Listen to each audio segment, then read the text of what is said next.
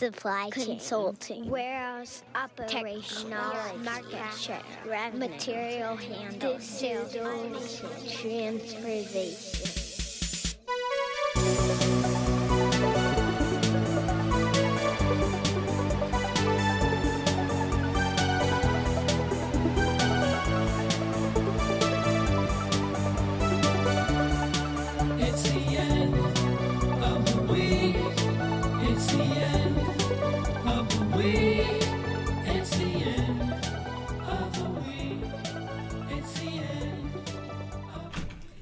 Ben, what's the most attractive posture on the camera? I think you've got it. I have it? Yeah. Good. You know, I do this to try and sort of, if I go, maybe I should always head forward, but I like looking at you, but then I reveal the well, you said you need the test. The Guinness Book of World Records beer gut.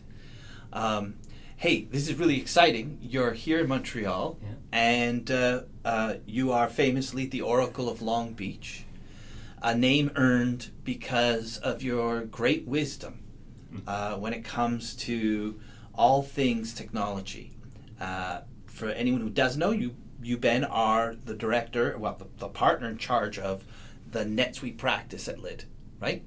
So helping clients continually improve, manage their installs, and then as importantly, implement NetSuite for new clients. And it's I think we can have a very exciting conversation around that.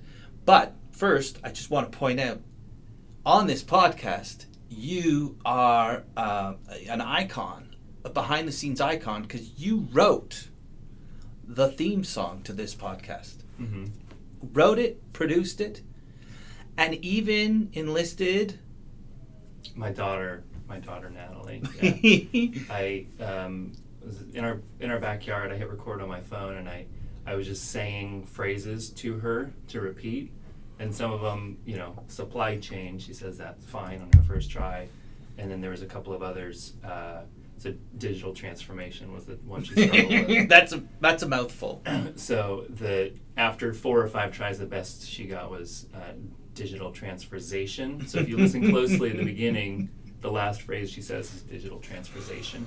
It's and what's so fun, I remember the first time you played it for me or gave me a recording to hear, and that was the coolest thing. These little supply chain, it's the coolest thing, and I love it. Of course, it's accompanied by those credits, which I hate.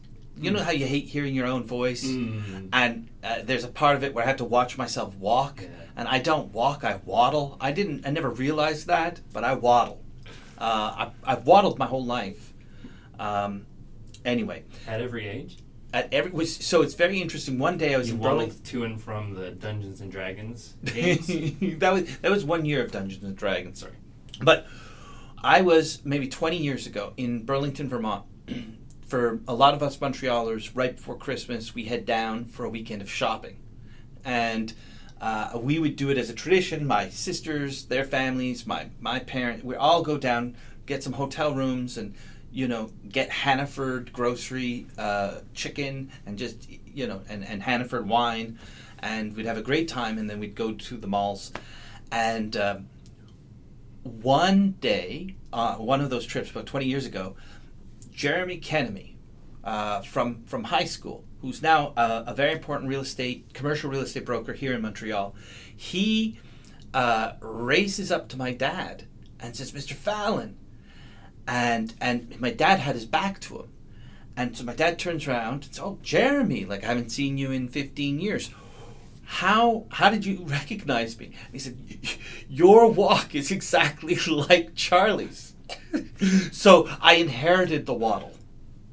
Anyway, but no one wants to hear about this, Ben. You think that, but anyway, that's fine. The thing that's great about having you here, the folks who listen to this, they're actually a lot like me, in the sense that every business is so fundamentally tied to technology. Technology is pervasive in every area of business. And we tend to treat it with a great deal of anxiety and intimidation around it, right? we are lay people, and then we have these technology, the Oracle of Long Beach, we call you because you have wizard-like insights into these technologies, and it would be great to have a conversation where we talk to those folks, someone who's in a director of a purchasing department, someone who is a CFO, CEO.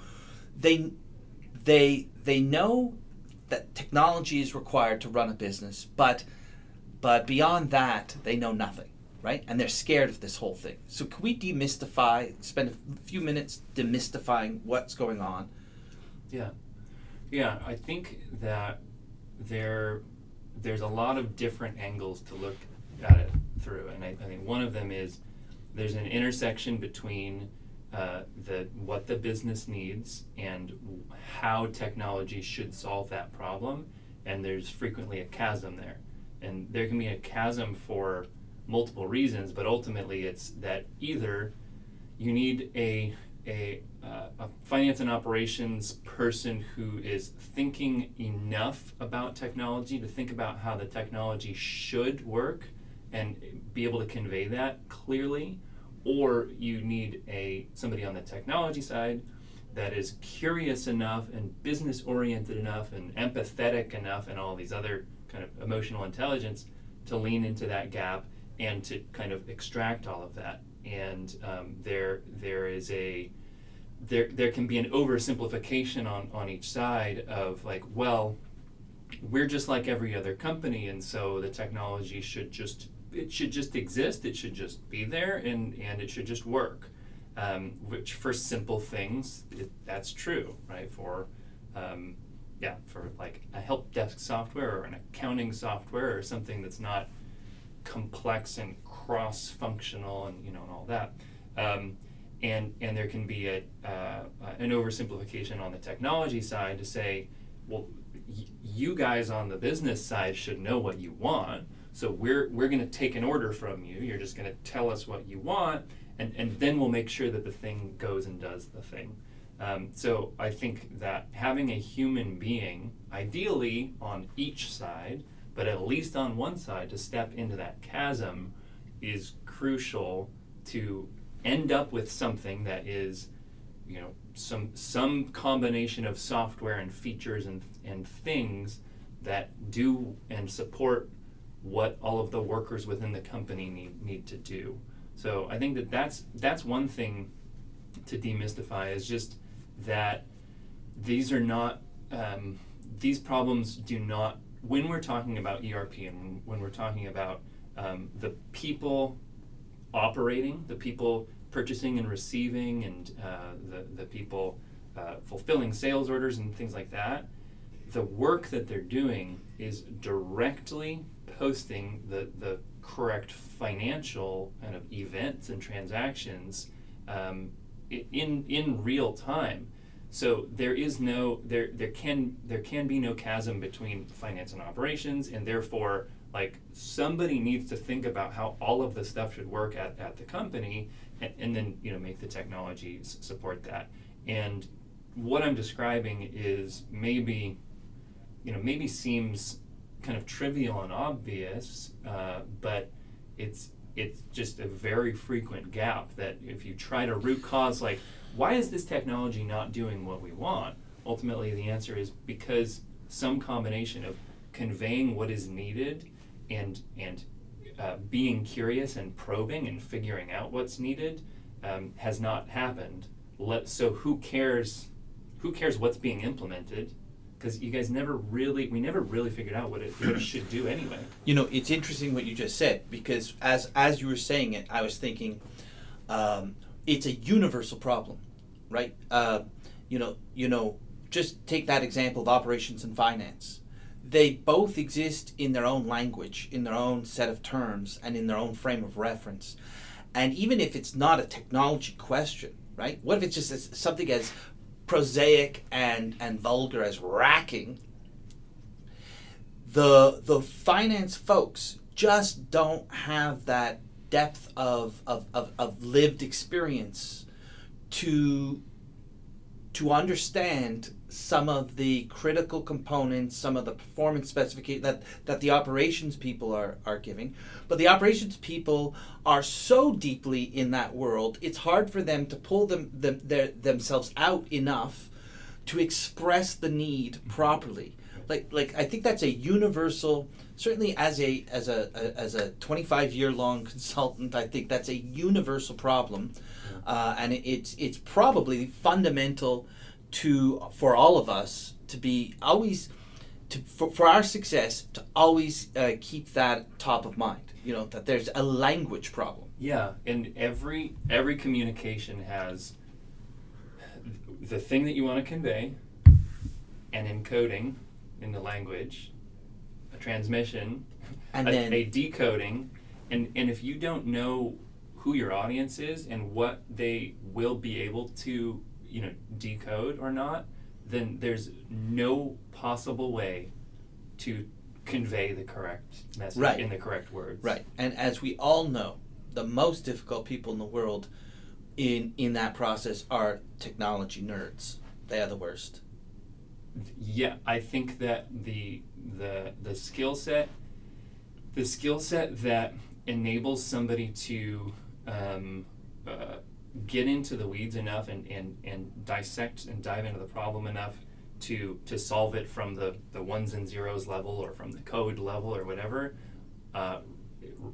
rarely accompanies an incredibly high level of empathy and no one would ever accuse you of having empathy, Ben. That's for sure. Thank you. Appreciate that. That's a joke. So now what I'm always curious about, and I know we discussed this, but I think it would be great to like as an ignoramus, if I start at it, let's say I run a business. Lid is a great example, right? So Lid starts life using I forget which one. Let's say QuickBooks. It wasn't. I think it was simply accounting, but some basic accounting package, and we start adding on as needed and ad hoc pieces of software, expense reporting, right? So that you can take your phone, capture a receipt immediately on the phone, submit it, all that good stuff. Then there's timesheet reporting. Then there's managing licenses for just being able to use basic office software. There's all these things that accrete to an accounting package, and what I know is there's a certain. What I think to myself is there's a certain point at which I need something more comprehensive, and the way we understand that is that I hit a certain level of sales, therefore I need, and I think you don't subscribe to that point of view. You would offer something a little more nuanced than that. Yeah, I think that there will inevitably be correlation between headcount and revenue and these other things, and the complexity and the perception and reality of pain points and gaps and things like that. But it has to, in fact, come from that level of pain points, intolerable pain points and gaps or things that are preventing you from scaling and things like that. So I think that breaking these problems down into why are we talking about this, and again that's not an easily stated thing. It's the why is probably obvious to everyone in the conversation, but it's probably not actually the same. And so to state the why, why do we need why does Lid need an ERP or something like that? You ask 5 people and you'll get 5 answers. We don't. It's going to help our invoicing. It's going to help our budget versus actual. It's going to help our reporting and business intelligence. It's going to help our resourcing, right? You have all these answers, and so I think starting at why are we talking about this software anyway, and answering it for that company, for that set of human beings that's trying to work together at that moment in time. For in that context and that size and everything else, why are we talking about this? Okay, we're sort of aligned on what is our high level business objective and why we're talking about maybe considering a software like this. Okay, great. Break that down into what would success look like, right? We use our imaginations. We're in the future. We have this perfect-ish or much better tool set, and what are the types of capabilities that are happening more seamlessly without emails and checking and spreadsheets and downloads and summaries, and so thinking about, and I would argue that taking the time to write these things down, it's I think there's a big aversion to that, and it's like I took a class when I was studying, and I studied computer science. I took a class called software engineering, and I thought, and so this was 23 years ago, and you can't tell by looking at you. No, I would have said 8 years ago. And just I had gray hair in my beard when I was 25. So software engineering, and the word software engineering now is kind of ubiquitous with, and it's kind of synonymous with software development and things like that. But at the time, and that focus was the process, the engineering process of designing software, analogous to designing a building or whatever else has to happen in the physical world. And so the whole class was to write down the requirements of what the software was supposed to do, and then write down the specifications of what how we were going to build it. And at the time, I thought, this is for sure the biggest waste of time that there could ever be. Right. We're not even writing code in this class. When am I going to use this in the real world, teach? Yeah, exactly. It was so absurd, because in school, you're handed assignments. You don't have to probe and ask and check. And in the real world, of course, especially in consulting, nobody has handed you the assignment. Your first job is to figure out the assignment, and then propose a solution. So there's a natural aversion, and I'm no different from anybody else. Writing down what the problem is or what you're trying to solve seems very silly. But one, it doesn't actually take a lot more time than the blah blah blah and back and forth that happens over days and weeks and months and years. And it's very eye-opening, because it forces everybody to say, yeah, these are the must-haves. These are the nice-to-haves. Well, so now if we go back to the classic, again, pretend it's me, the average Joe, who says, oh, I've hit a point that I think my gut tells me, because I read an article, that our sales have reached a level that we should have an ERP. Mm-hmm. And so what do I do next? Classically, I'm going to call up or email or whatever, contact 3 ERP companies who gleefully send sales reps there to demo and foreclose as quickly as possible any kind of selection process, any shop, right? And I start through that demo process, which would be typically an entirely sales rep controlled environment. I'm going to be looking at my must-haves through the lens of, well, what do you have for me? Mm-hmm. I'm going to, I'm in the showroom and I'm saying, this is a must-have. Oh, yes, this is a must-have. Mm-hmm. But your process that you're saying is that fundamentally will be more productive in the end is to do the hard work of defining pre-technology, what are the business process gaps I'm trying to close. Mm-hmm. Fair? Yeah, and it doesn't have to be a 25 tab Excel workbook RFP with 75 questions on each tab, right? It can just focus in on the things that are particularly top of mind to you. So you don't need to tell your ERP software that it needs to produce financial statements, right? There's some table stakes things here that you can cut some corners and skip over it and say, yeah, but sure, you're going to do all that stuff. But if it doesn't integrate with this, if it does not automate this process internally, if it does not support advanced pricing rules, I buy and sell food, the prices fluctuate, we have all these contracts with customers. These guys are a dollar markup. These guys are a percent markup. Right? Like, what are those things that are core to your business to solve, that are pain points now, and then approach it from that angle. Yeah. What about the maybe the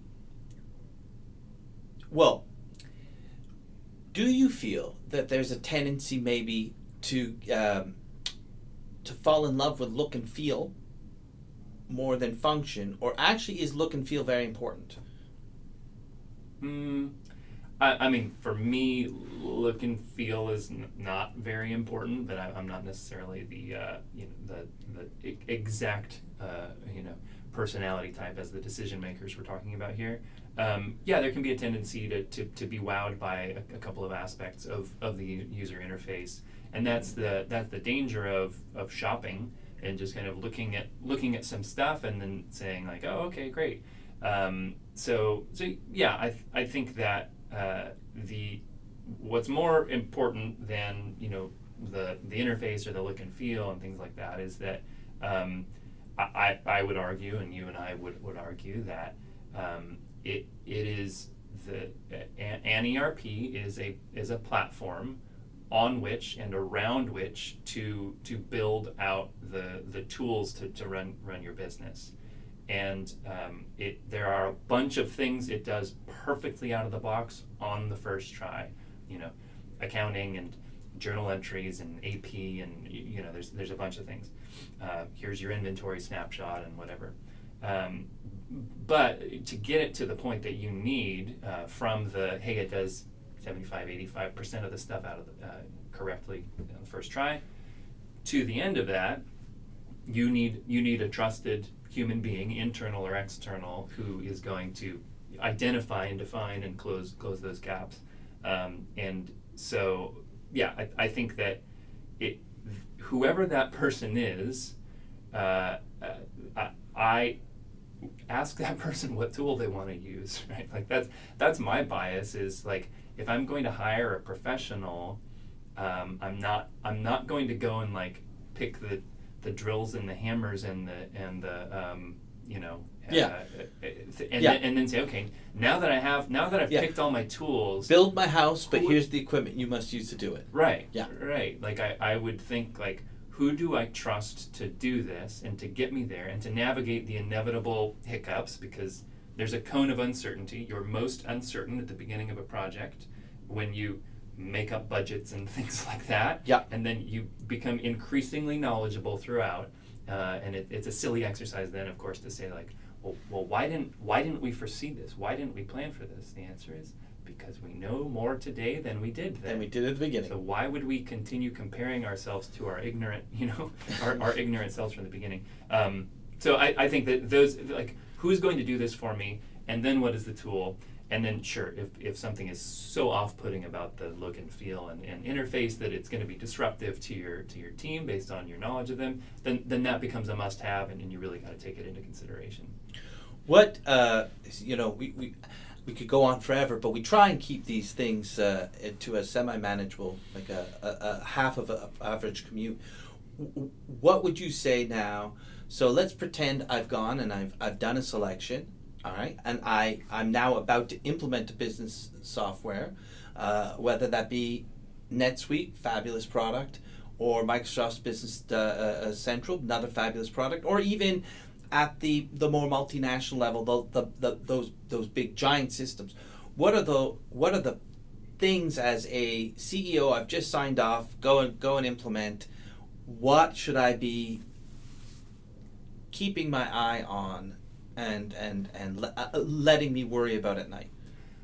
Change management. So the internal person running the project rarely also has the authority to make all of the required people change all of their behavior. Right. And so you get a couple of people who are dragging their feet on it, who weren't really bought in, or maybe they're being asked to change all of their behaviors and they weren't involved in the selection process. Can I just say one thing? Just to put that in people's minds, we like to say, hey, there's a procure to pay process and there's the order to cash process, right? And just on the journey of it from an order to cash, there are so many departments that are involved in that complete storyline, and the same thing with procure to pay. And so your point is like, I just need to the internal implementer, the project manager, it is not going to be able to tell purchasing, here's how we're going to do it. They have to have buy-in, and they have to have a participation in that. That's what we're saying, right? Yeah, and so you should expect and anticipate and actively glean what are the current risks, what are the current blockers, what are the current like personality dynamics that are at play here that are kind of slowing us down, and how can I, as the sponsor, go give everybody a pep talk and rah, and here's why it's best for the company, and we're so grateful for your participation, and so grateful for your flexibility hard work in this. And yep. Yeah, I mean, if that is present, and there's some level of morale, and there's some level of like, okay, well, I'm giving up this thing, but I'm being recognized as giving up that thing, and recognized that there is, you know, there are trade-offs, and so I don't feel so bad about it, and I feel known, I feel like I'm appreciated, and now I'm a little bit more willing to do a little bit more work, or you know, Yep. go through the learning curve or whatever. Yep. Well, it has been a great joy, and I know you'll definitely be here in the fall. Let's do a part 2 follow up when you're back, and safe travels home, which I know is not today, but safe travels anyway. Thank you. Yeah. All right, we're done.